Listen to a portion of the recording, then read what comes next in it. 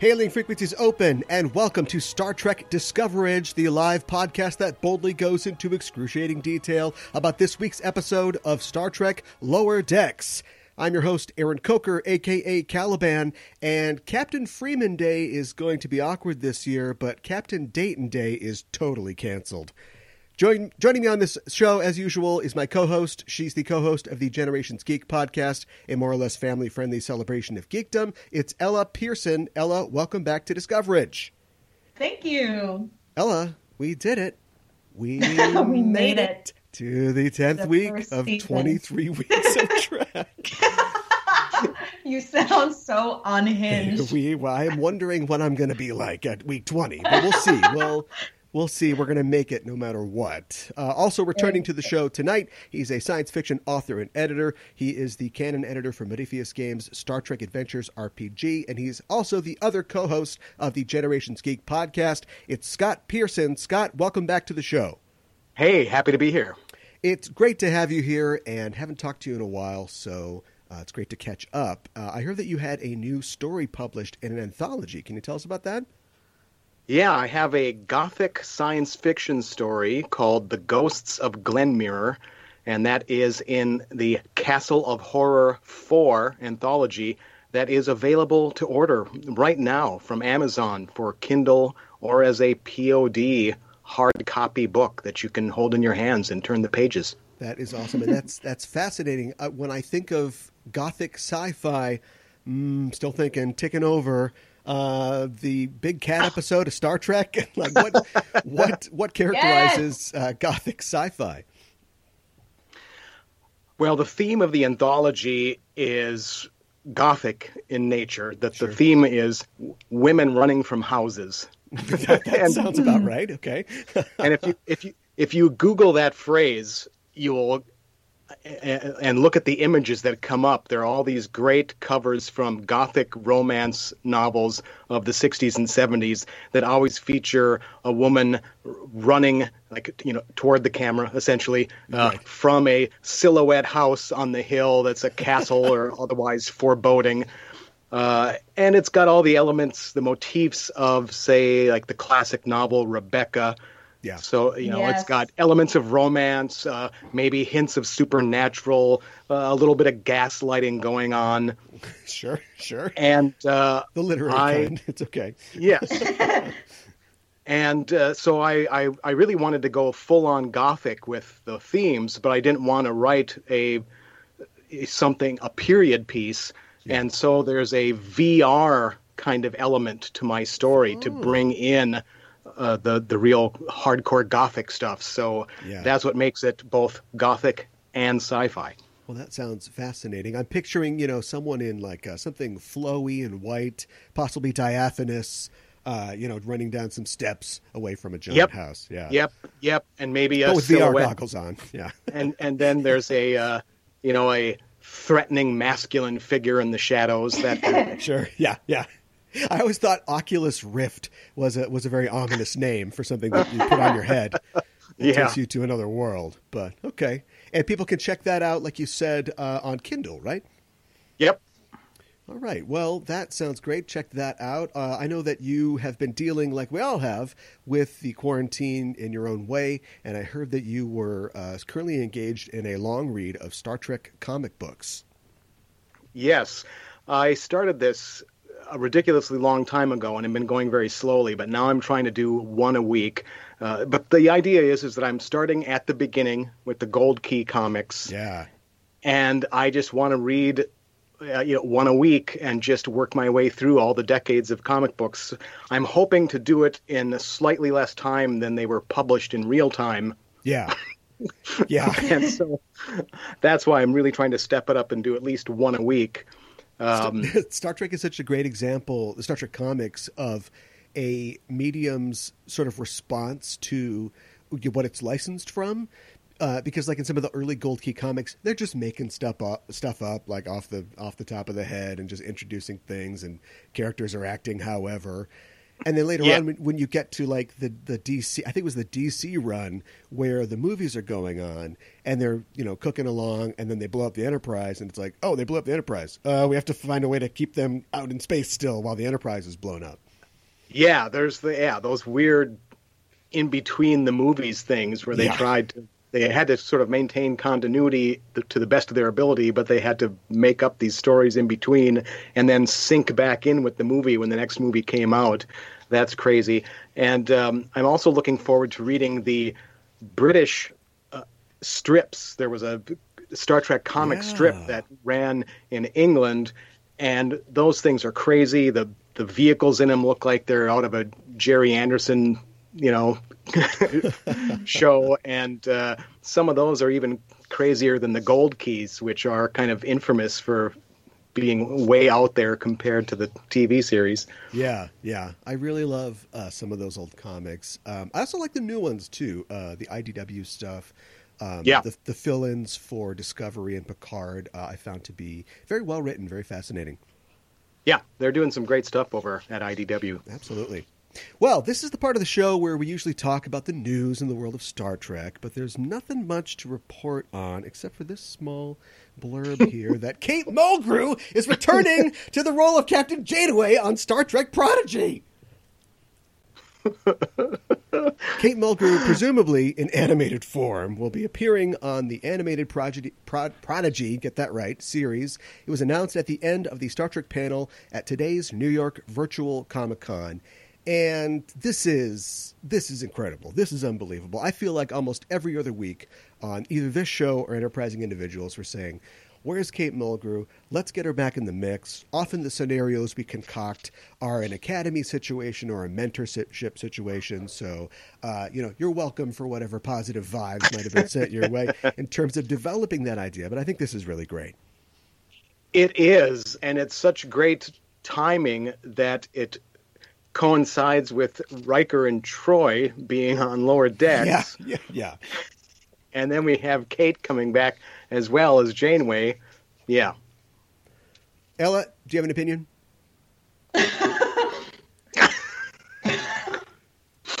Ella's wrestling her cat. As usual, I did not hear about this until she's you said recovering it. still. Okay, sorry. Totally understand. And I don't know what to say. Well, I'll say what Kate Mulgrew said about the announcement. She said, quote, "I have invested every scintilla of my being in Captain Janeway, and I can't wait to endow her with nuance that I never did before in Star Trek Prodigy. How thrilling to be able to introduce into these young minds an idea that has elevated the world for decades. To be at the helm again is going to be deeply gratifying in a new way for me." End quote. Oh. Yeah. God, So- I love her. She'll be at the helm. Will she be piloting? Or is that just figurative? Will she be commanding the ship? I'm always combing through for these little things. I'm just trying to breathe. I got one person that can't breathe and one person that can't say anything. So maybe I'll just move on and say that Star Trek Prodigy is set. That must have been a tough one to sit on. Star Trek Prodigy is set to premiere next year on Nickelodeon. That's Nickelodeon with 8 Nicks. I also wanted to remind people again that the Trek the Vote project we talked about previously is still seeking volunteers. If you want to get involved with protecting democracy this election season, you can go to trekthee.vote, a grassroots, fan-driven volunteer drive whose mission is to connect American Star Trek fans with nonpartisan groups who are working to ensure a fair, equitable electoral process in our communities. If you've thought about volunteering your time as a poll worker or helping potential voters get registered to vote and locating their polling places, Trek the Vote is organizing eager Trek fans to do just that. Go to trekthee.vote for more information. You can also check your own registration status and finding polling places at trekthee.vote. So check that out. Well, we've just seen I voted early today. You Fun did? fact. Yes, I did. So everyone, please vote. I spent time researching on if it's okay to register twice at the same address is what I did, because I got a non-registered absentee ballot and it's got a form. And then I was like, I bet the internet is so-and-so. And then I went on the internet and I was able to register and they said, yeah, you're registered. And I was like, great. But then I've got a I was gonna say I got a mail-in ballot mailed to me, and then I got scared because I generally am a very suspicious person, and I was like, I'm just gonna go there and do it. And I went there and I did it, and they invalidated my old mail-in ballot, so I was able to vote there today. Oh, maybe that's. And it was super easy, and it took like 10 minutes. That's what I'll do then. When did you go? Was the line short? It was so short. Well, we waited for like a minute outside, and then we went in, and it was super easy. We just filled out the thing. Make sure you have your driver's license or whatever ID you have, so you can write down your little number. Sure. And it was super easy and super safe, and everyone go vote. And then me and my roommate had a very dramatic hug right outside the polling place. He was like, "We did it," and then we like hugged. The music swells. Yeah. Literally, well, maybe that's everyone's so fun. It's so easy. To be safe, maybe that's what I'll do. But questions like this can be answered by volunteers at trekthee.vote, so check that out. We've just seen the last episode of the first season of Lower Decks, an episode called No Small Parts, and we're here to talk all about it. But first, as always, a warning, we are setting a course for the spoiler zone, listeners, so be warned. We're glad you've decided to join us, but if you haven't seen the episode, spoilers are incoming. The official synopsis for No Small Parts is the USS Cerritos encounters a familiar enemy. Tendi helps a struggling recruit to find her footing. This episode was written by... I don't think I have that information. This episode was written by Mike McMahon. Actually, I do know that information, who, of course, is the showrunner for the show and wrote the pilot. And I can't remember if he's written any other episodes, but this definitely, I think, has his particular mark on the episode. There is no in-universe date given for this episode. I don't believe. I mean, it takes place in 2380, of course. And here are some quirky facts about the episode. The title, of course, comes from the aphorism, "There are no small parts, only small actors." Nobody knows where this came from exactly, but it's a saying that most actors know. It's been attributed to the Russian director, Konstantin Stanislavski, which is no comfort when a casting director says it while trying to explain why you're playing Cop 2 in your college production's A View from the Bridge. The guy playing Alfieri wasn't even a theater student. I would have been perfect for it. But anyway, that's where it comes from. I missed this in the episode, but apparently one of Mariner's contraband items was a Remco 1976 Star Trek Space Fun helmet toy, a.k.a. the Spock helmet. Yeah, I must have been looking down at my notes it was. when that happened. But yeah, somebody in the background was pulling it. Little frisson to see that. What else is going on? This episode marks the introduction of William Riker and Deanna Troi into their 5th Star Trek series appearance, and Frakes makes it his 6th appearance if you include Thomas Riker on DS9. This is the first canonical appearance on screen of the USS Titan, a Luna-class ship. It's been mentioned in dialogue and, of course, has had many adventures in extended media under the command of Captain Riker. And also this episode canonizes, I guess, the term TOS for the Kirk years, or the original 5-year mission, although Ransom interprets the initialism as those old scientists. Maybe now that it's been called TOS on screen, all my British friends can stop saying TOS and embarrassing themselves. The guest stars in this episode include Jonathan Frakes as William T. Riker and Marina Sirtis as Deanna Troi. Not Dina, like Cochran calls her when he's drunk. And you know who they are. Jack McBrayer returns as Badgie in the episode. Cater Donahue appears as Peanut Hamper. Donahue is an American actress and singer. She is known for her role as Lindsay on the FXX series You're the Worst, and she played a cappella leader Alice in Pitch Perfect.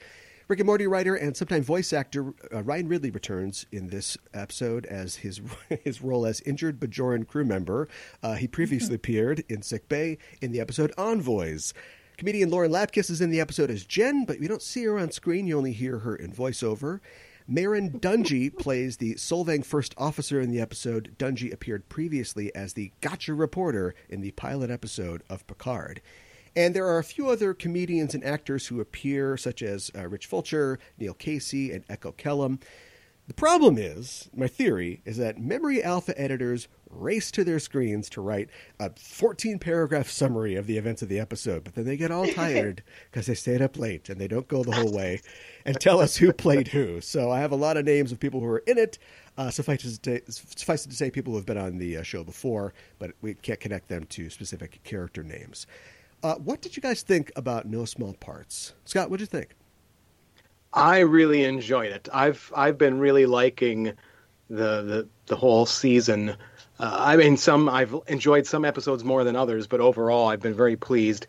And I want to make clear that unlike with Discovery and Picard, where I was working on manuscripts for the novel line, and so was privy to a lot of behind the scenes info, I'm coming in to this show almost like just a regular lifelong Star Trek fan without any inside knowledge. So I just get to sit and soak it in like a regular fan and try to spot all the Easter eggs and know that I'm missing a lot because it goes by fast. But I really liked it, and I liked it was ambitious. I mean, they worked in a lot of drama and adventure and stuff that goes beyond the slapsticky kind of comedy origins of the show. Yeah. Yeah, when it opened and I saw Beta 3 in the Chiron, like my hand spasmed involuntarily, knowing all the Easter eggs that I was going to have to write down. But yeah, that was a nice little shout out. What about you, Ella? I really loved it. I think it's maybe, I don't know if it's my favorite episode of the season, but I think it maybe is the best, or at least one of the best episodes in the season. Yeah, I had a lot of fun when the Titan came in. I was really losing it. And the Jerry we don't Goldsmith score. Oh, yeah, God, I know. Yeah. It hit different. It was more serious this week, which I appreciated for a finale. I thought it was amazing. Yeah, I think that it's definitely a sign of it getting serious when the captain says, "It looks like the Packlids aren't a joke anymore," said the character on a comedy show. What is a joke, Aaron? Well, we have gone on a 10-episode exploration of that, haven't we, this fall? And our 10-week mission. I'm trying to think of the last thing that I saw and just unequivocally immediately loved. And maybe love for me in Star Trek is the product of repetition. But I felt like this episode, and I think that it's interesting that that McMahon returns to script this last episode as he did the pilot. It just exemplifies all the things for me that I have been kind of complaining about all season, which I won't suffer you to listen to on this show. We'll see. But it's just like, once again, it's edging into high sci fantasy, I guess. And it's trying to do comedy, and it keeps doing them kind of the same way. And I think that like Packlids just grinding it out, I guess, and like 20 years down the line, finally amassing enough people that they've ripped off, to have something to really go with. I don't know why that would change the nature of them. Why are they like vicious and bloodthirsty now? To me, it just seems like a dorm room conversation bong hit. Man, what if the Packlids were like, they had axes and they were like really crazy? And it's an idea, but it's never explored because the Titan comes in and just kills everybody. And so I just don't. For me, that's exemplary of the wild flashes of creativity that this show shows, but then it lacks the will or the time, perhaps, to just really to follow up on it. I think you're just. I feel like you're trying to that you've created a pigeonhole for the show that isn't of the show's making, and you keep trying to force it into that pigeonhole. It's absolutely possible. It's absolutely possible. Then you're not pleased with the result, but I don't feel like they have to. I don't think everything has to be a joke. I don't think. I think they can play around. They can do serious. They can be funny. I just think it's fun. It's a fun cartoon. And well, it's weird to yell at people who are having fun, and to yell at people who are enjoying seeing those people having fun, for sure. But like I don't, as far as them trying to be funny, I just don't find the jokes funny.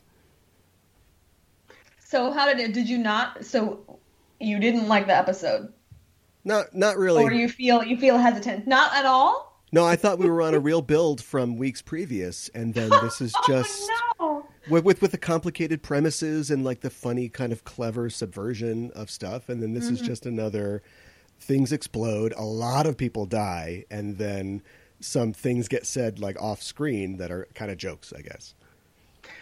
So To be fair. what's with the joke thing? How do you? I mean, are you looking for stand-up comedy? I'm not quite sure what you mean by jokes. Like there should be jokes. It Well, can't just be situationally funny without there being like zinger lines and then the yeah, I mean it's all zinger lines. When Riker appears for is this his third or fourth finale appearance where he either saves everybody or turns the computer off? And he goes, "Give me warp 5, 6, 7, 8." I mean, I think that's lame, was kind of, and it's supposed to be charming, but I don't find it charming, and I don't think the show really gives us enough to find it charming. Really? Yeah. Yeah. Do you listen to the show? Yeah. behind it. Yeah. And also, like, we'll go back to you guys praising it in a second, but I wanted to say something quick about, again, like, I think a great example is the idea of them introducing an exocomp Starfleet character, which is a really funny idea, and it's a great premise. And then the character just disappears from the episode because they don't want to do their job, and then they come in for a Portal 2 joke at the end, and I just was like, okay, all right, well, that's having fun. I was going to say that one I thought, I didn't. I was going to bring that up too. Yeah. But I mean, but anyway, I'm like, cut her out. Are everybody there? I lost you for a sec. Are you there? I'm here. Okay, sorry. But anyway, just I mean, like on the tip of comedy. I mean, I think this is sold as a comedy show, right? Like that's what they said. I mean, it can be a lot of things, and Trek can be funny and do all kinds of stuff. But I mean, this is like a waka show, and I just wish that they walk us so hard, like Dewey Cox. But I wish that they would either walk better or just don't worry about the walking. Don't worry about it. It can be like a light show and then give that. Because McMahon clearly just wants to do TNG. Like it's just in his blood. That's where he came from. That's his origin story. And I think that's fine to do. But there's just all this waka. See, I liked the jazz joke. I mean, I did. I kind of laughed. Like doing the count thing. And then what really lands it is then it takes off and you hear Troy just say, jazz. I did kind of like, it's such a lame dad joke. Yeah. And I like hearing that come out of Riker's mouth. Yeah, Riker definitely, I don't know, maybe we see him a lot older in Picard. I think he'd definitely be on the dad jokes at that point. But we're charting the evolution. Yeah. We're charting the evolutions. This is a father of a newborn jokes, and then we'll get to father of a teenager jokes later. This episode is just packed solid with references and sort of homages to other episodes. I thought, what you guys think about the death of Shax? I was surprisingly moved by it. Yeah, Yeah. Okay. it was kind of sad. Given the context of, in this cartoon that hasn't done anything anywhere near that serious. Yeah. And then we get to see this, classic Starfleet self-sacrifice thing. It got me, and the fact that he had, when they first boarded the ship, he yells, this is the greatest day of my life. And then it turns out to be the last day of his life. Yeah. And one of the things that I've liked about the show throughout is that most of the storylines, with just a little tweak, could just be used in a straight Star Trek show. They have Star Trek ideas that would just work in a straight Star Trek show, but then they make them goofy, and they've got the goofy characters. They give the characters license to be crazy within the context of actual serious things with consequences, which is just like other humorous episodes throughout the live action series. When TOS did like The Trouble with Tribbles, which is pretty much a straight out comedy in many ways. Well, hanging in the balance of that episode is the poisoned grain that could have killed untold colonists on some planet. So it had potentially very serious repercussions.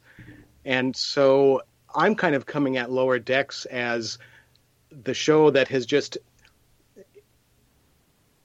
it's just leaving out all the dramatic episodes and just doing the comedy episodes. Right. But they still have a backdrop that can be serious and have serious repercussions. Perhaps that's reading too much into a 22-minute cartoon, but well, I think it's clear that that's what they're going for. I mean, I think that's definitely their plan. Go ahead, Ellen. Yeah, I think you're reading into it just enough. I was just going to say before we move on, when Shax calls Rutherford Baby Bear. Oh, yeah. Oh, I was like, oh, no. Anyways.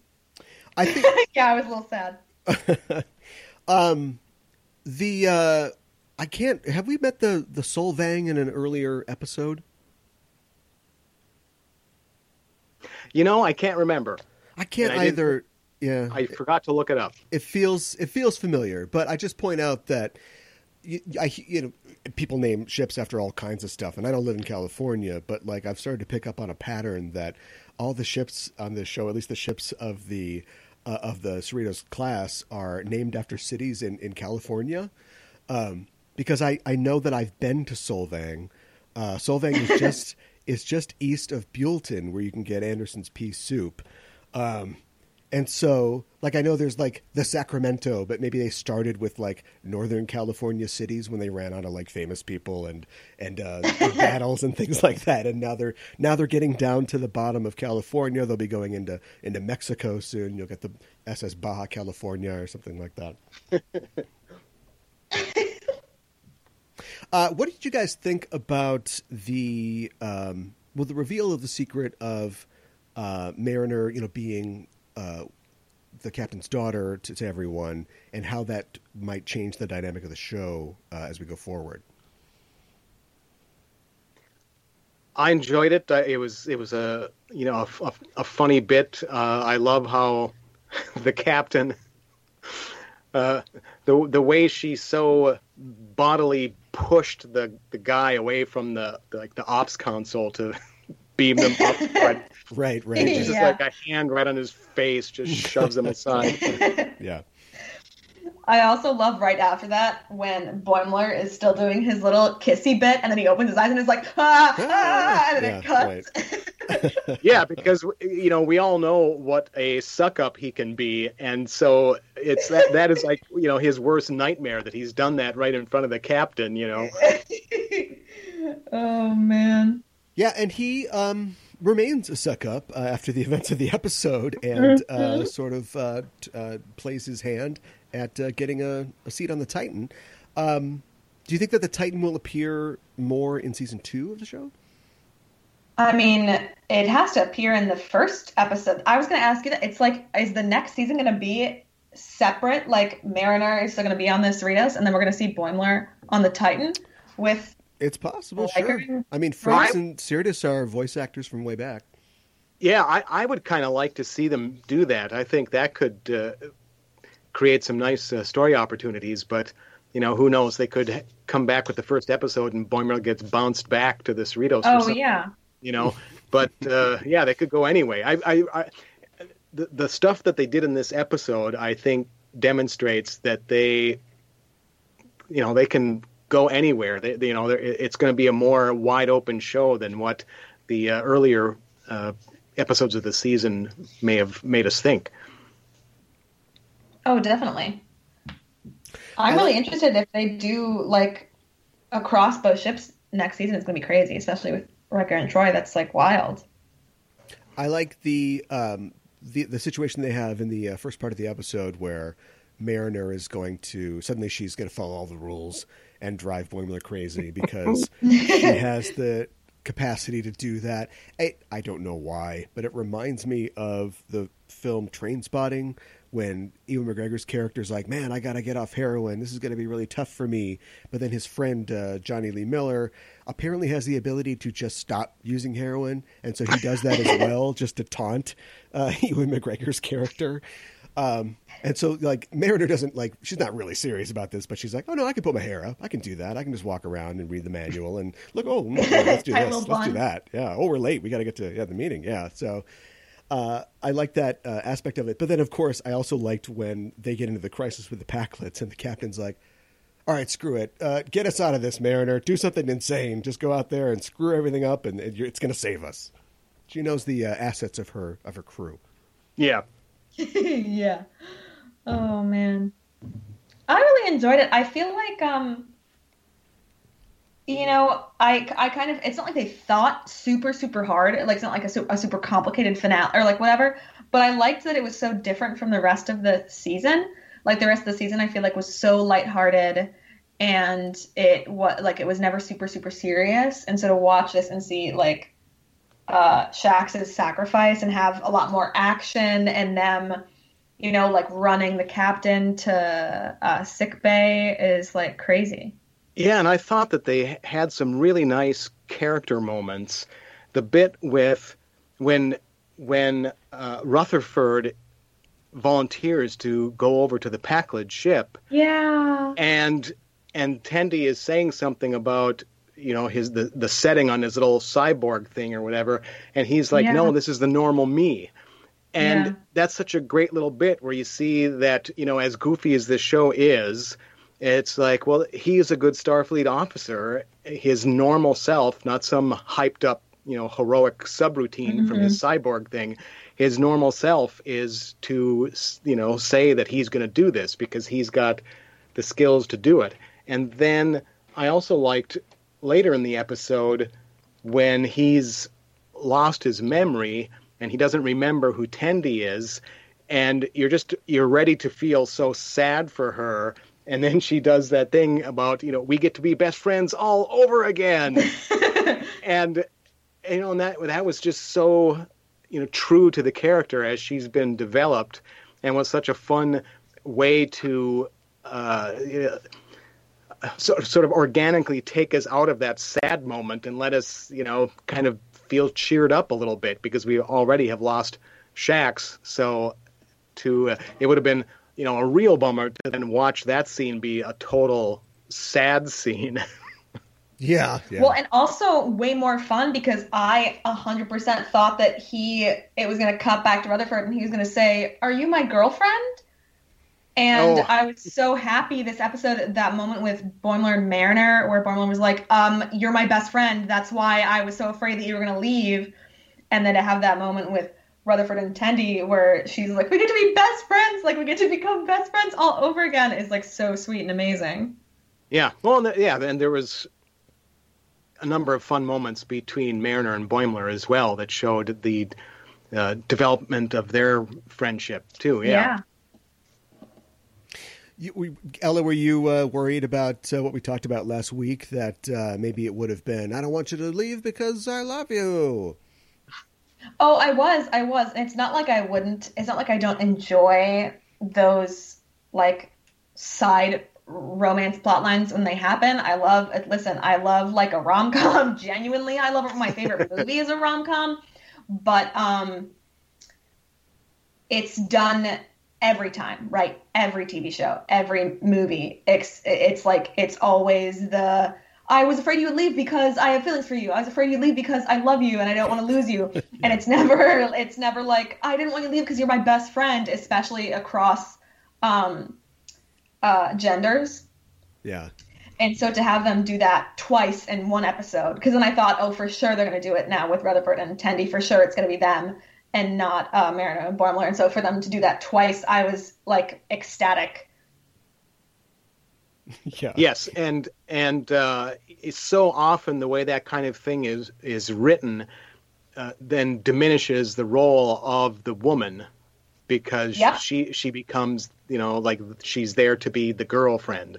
Mm-hmm. And so I hope that they keep this throughout the series, that they're friends, they're colleagues, they respect each other, and that's all it is. It's like you don't have to go the other way. You can bring in other characters if you want to do a rom-com episode like they did with what's her name, the alien that the girlfriend.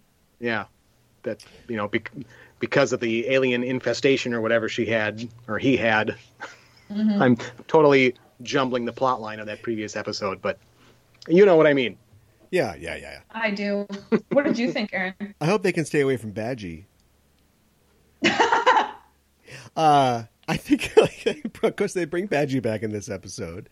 I like the idea of Badgie being, I don't know, like their Moriarty or their Seska lurking in the hollow circuits, waiting to mess things up. But I don't know how we go bigger with Badgie. After, no, that's a well that you don't want to go to too often, certainly, and I'd be happy with Badgie being gone now. But, I think Badgie's, time of death. Boomy, time of death. Delete program, drag to trash. Well, or at least that they just never that Rutherford never turns off the safety things again, because I guess the program would still be in the holodeck back on the Cerritos. Yeah, in theory. Well, you always leave it in the pocket though, because he forgot about it, but maybe he just in case remembers later, or he accidentally trips it. Just in case. Badgie point 2. Along grandfather. Well, it's a good thing there isn't a relationship between Boimler and Mariner, because Boimler's he's got a mean streak. He's got that Starfleet thing that you need to climb up in the ranks, because he immediately takes that opportunity, and he's on the Titan. Other than seeing possibly the Titan and other ships on the show in the future, is there anything else that you guys are looking for in season 2 of Lower Decks?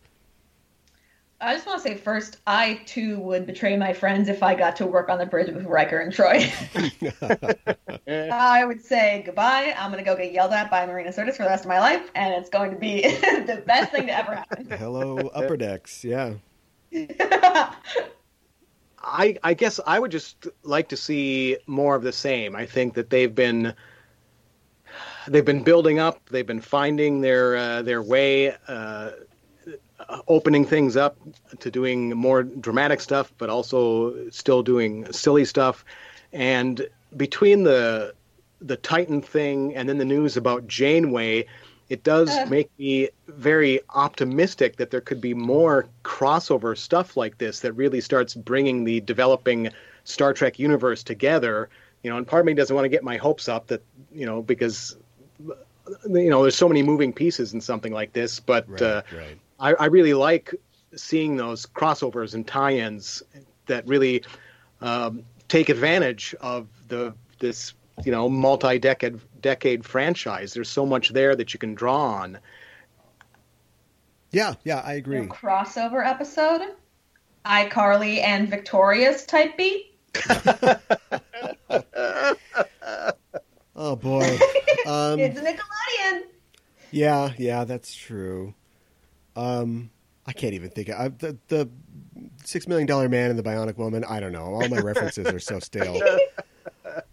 I'd like to see more guest stars. They've had some funny people, some comedians and comedic actors, but now that they're like 1.5 seconds of Q. Can I have a Q episode, please? Maybe a little more Q. Yeah. Can I have a Q episode, please? Not just Star Trek people. I think we can get those. If they do decide to cross over a little more, but just I know that a lot of those people are part of the LA comedy community, which reaches into podcasts and funny shows and web content, and so I like them to keep mining that vein and just keep bringing funny personalities and funny voices to the show. We are the next guest stars. Yeah, we have a podcast. It's only about 2,500 miles too far east. We moved to LA. There we go. A job you can do anywhere, but we've got to do it in LA. As we wrap up here on the first season of Lower Decks, any last thoughts that you guys had about the episode or about the season? Yeah, I've got a couple things I wanted to mention. One of the things that I was amused by was how everyone just went along with the name Peanut Hamper. Sure. The whole crew just goes along with it. everyone seems to know it's Peanut Hamper. And then another thing that I really liked was when everyone started sucking up to Mariner, she was mad at one guy. She said to Boimler, you know, he didn't even know my name before this. He called me Jen. Who here is named Jen? And then at the end of the episode, that's when someone starts talking to Mariner, and she says, "Oh, shut up, Jen." Right. Yeah. Right. And so that was a nice, callback. And I did want to again mention the music, because the sort of adventure music that they were using during the Pakled scenes was really great music, and I was really getting into it, and it was a very effective score. And then when the Titan shows up and they ramp up the classic Jerry Goldsmith music, that was so effective. I mean, I was a total nostalgic just sucker for that. It's the Titan, it's the music. I'm that just really a happy, misty-eyed nerd boy when that happened. Yeah. Ella, I watched that scene over again after I finished the episode and watched the disco trailer. I watched it over again, and my roommate came in, and first he was like, "What is that?" Because it was at the trailer, and I was like, "That's the trailer. Just hold on." And then I watched the scene over again, and he was like on his phone, and I was like, "That's the music from the show that these characters are from. That's the theme from the other show." Like trying to be like, look. Just doing my best. Yes, I agree with all of that. Has Jennifer's been a running joke throughout the show, hasn't she? She's been, isn't she the one that Mariner shoves out of the way when she's running down the hall, and she's like, "Out of my way, Jennifer." Jennifer, yeah. That time they used nobody here's named Jennifer. Shut up, Jennifer. Yeah. Well, I think that is about going to do it. We have to clear the decks because we've got another ship coming in here next week. So that's it for our show this week. Thanks for joining us, listeners. And if you like what you hear, you can follow us on Facebook and Twitter at EISDpod for updates and to get notified when new episodes of both Enterprising Individuals and Discoverage are released. And you can tweet to us on the show by using the hashtag Discoverage, or you can email us at eistpod@gmail.com. Also, while you're on the internet, why not head to your listening platform of choice and subscribe to the show feed and give us a rating and review, because it really helps us out. If you want to help the show grow, stop by our Patreon page at patreon.com/EISTpod. And as always, if you like the show, tell a friend. Star Trek Discoverage will return on October 15th for the first episode of Season 3 of Star Trek Discovery, entitled That Hope Is You, and we will be here next Thursday to cover it. We'll be going live once again at 7 p.m. Central, so you can join us then. Follow us on Twitter or Facebook at EISTpod to get notified when we're live and broadcasting. In the meantime, check out our main show, Enterprising Individuals, at enterprisingindividuals.com. Every Wednesday on the show, I and a special guest discuss in excruciating detail a selected episode from a Star Trek series. We also have news from the Trek sphere and interviews with special guests. Our latest episode just dropped, and on it I'm joined by the host of the Sailor Noob podcast and my co-host on Just Enough Trope and frequent Discoverage guest, Mikan Hana, to talk about the DS9 episode Indiscretion. That's the one where Dukat is scheming to kill his illegitimate daughter, but oh no, there's something in my butt. I gotta get this thing out of my butt. Give me the dermal regenerator.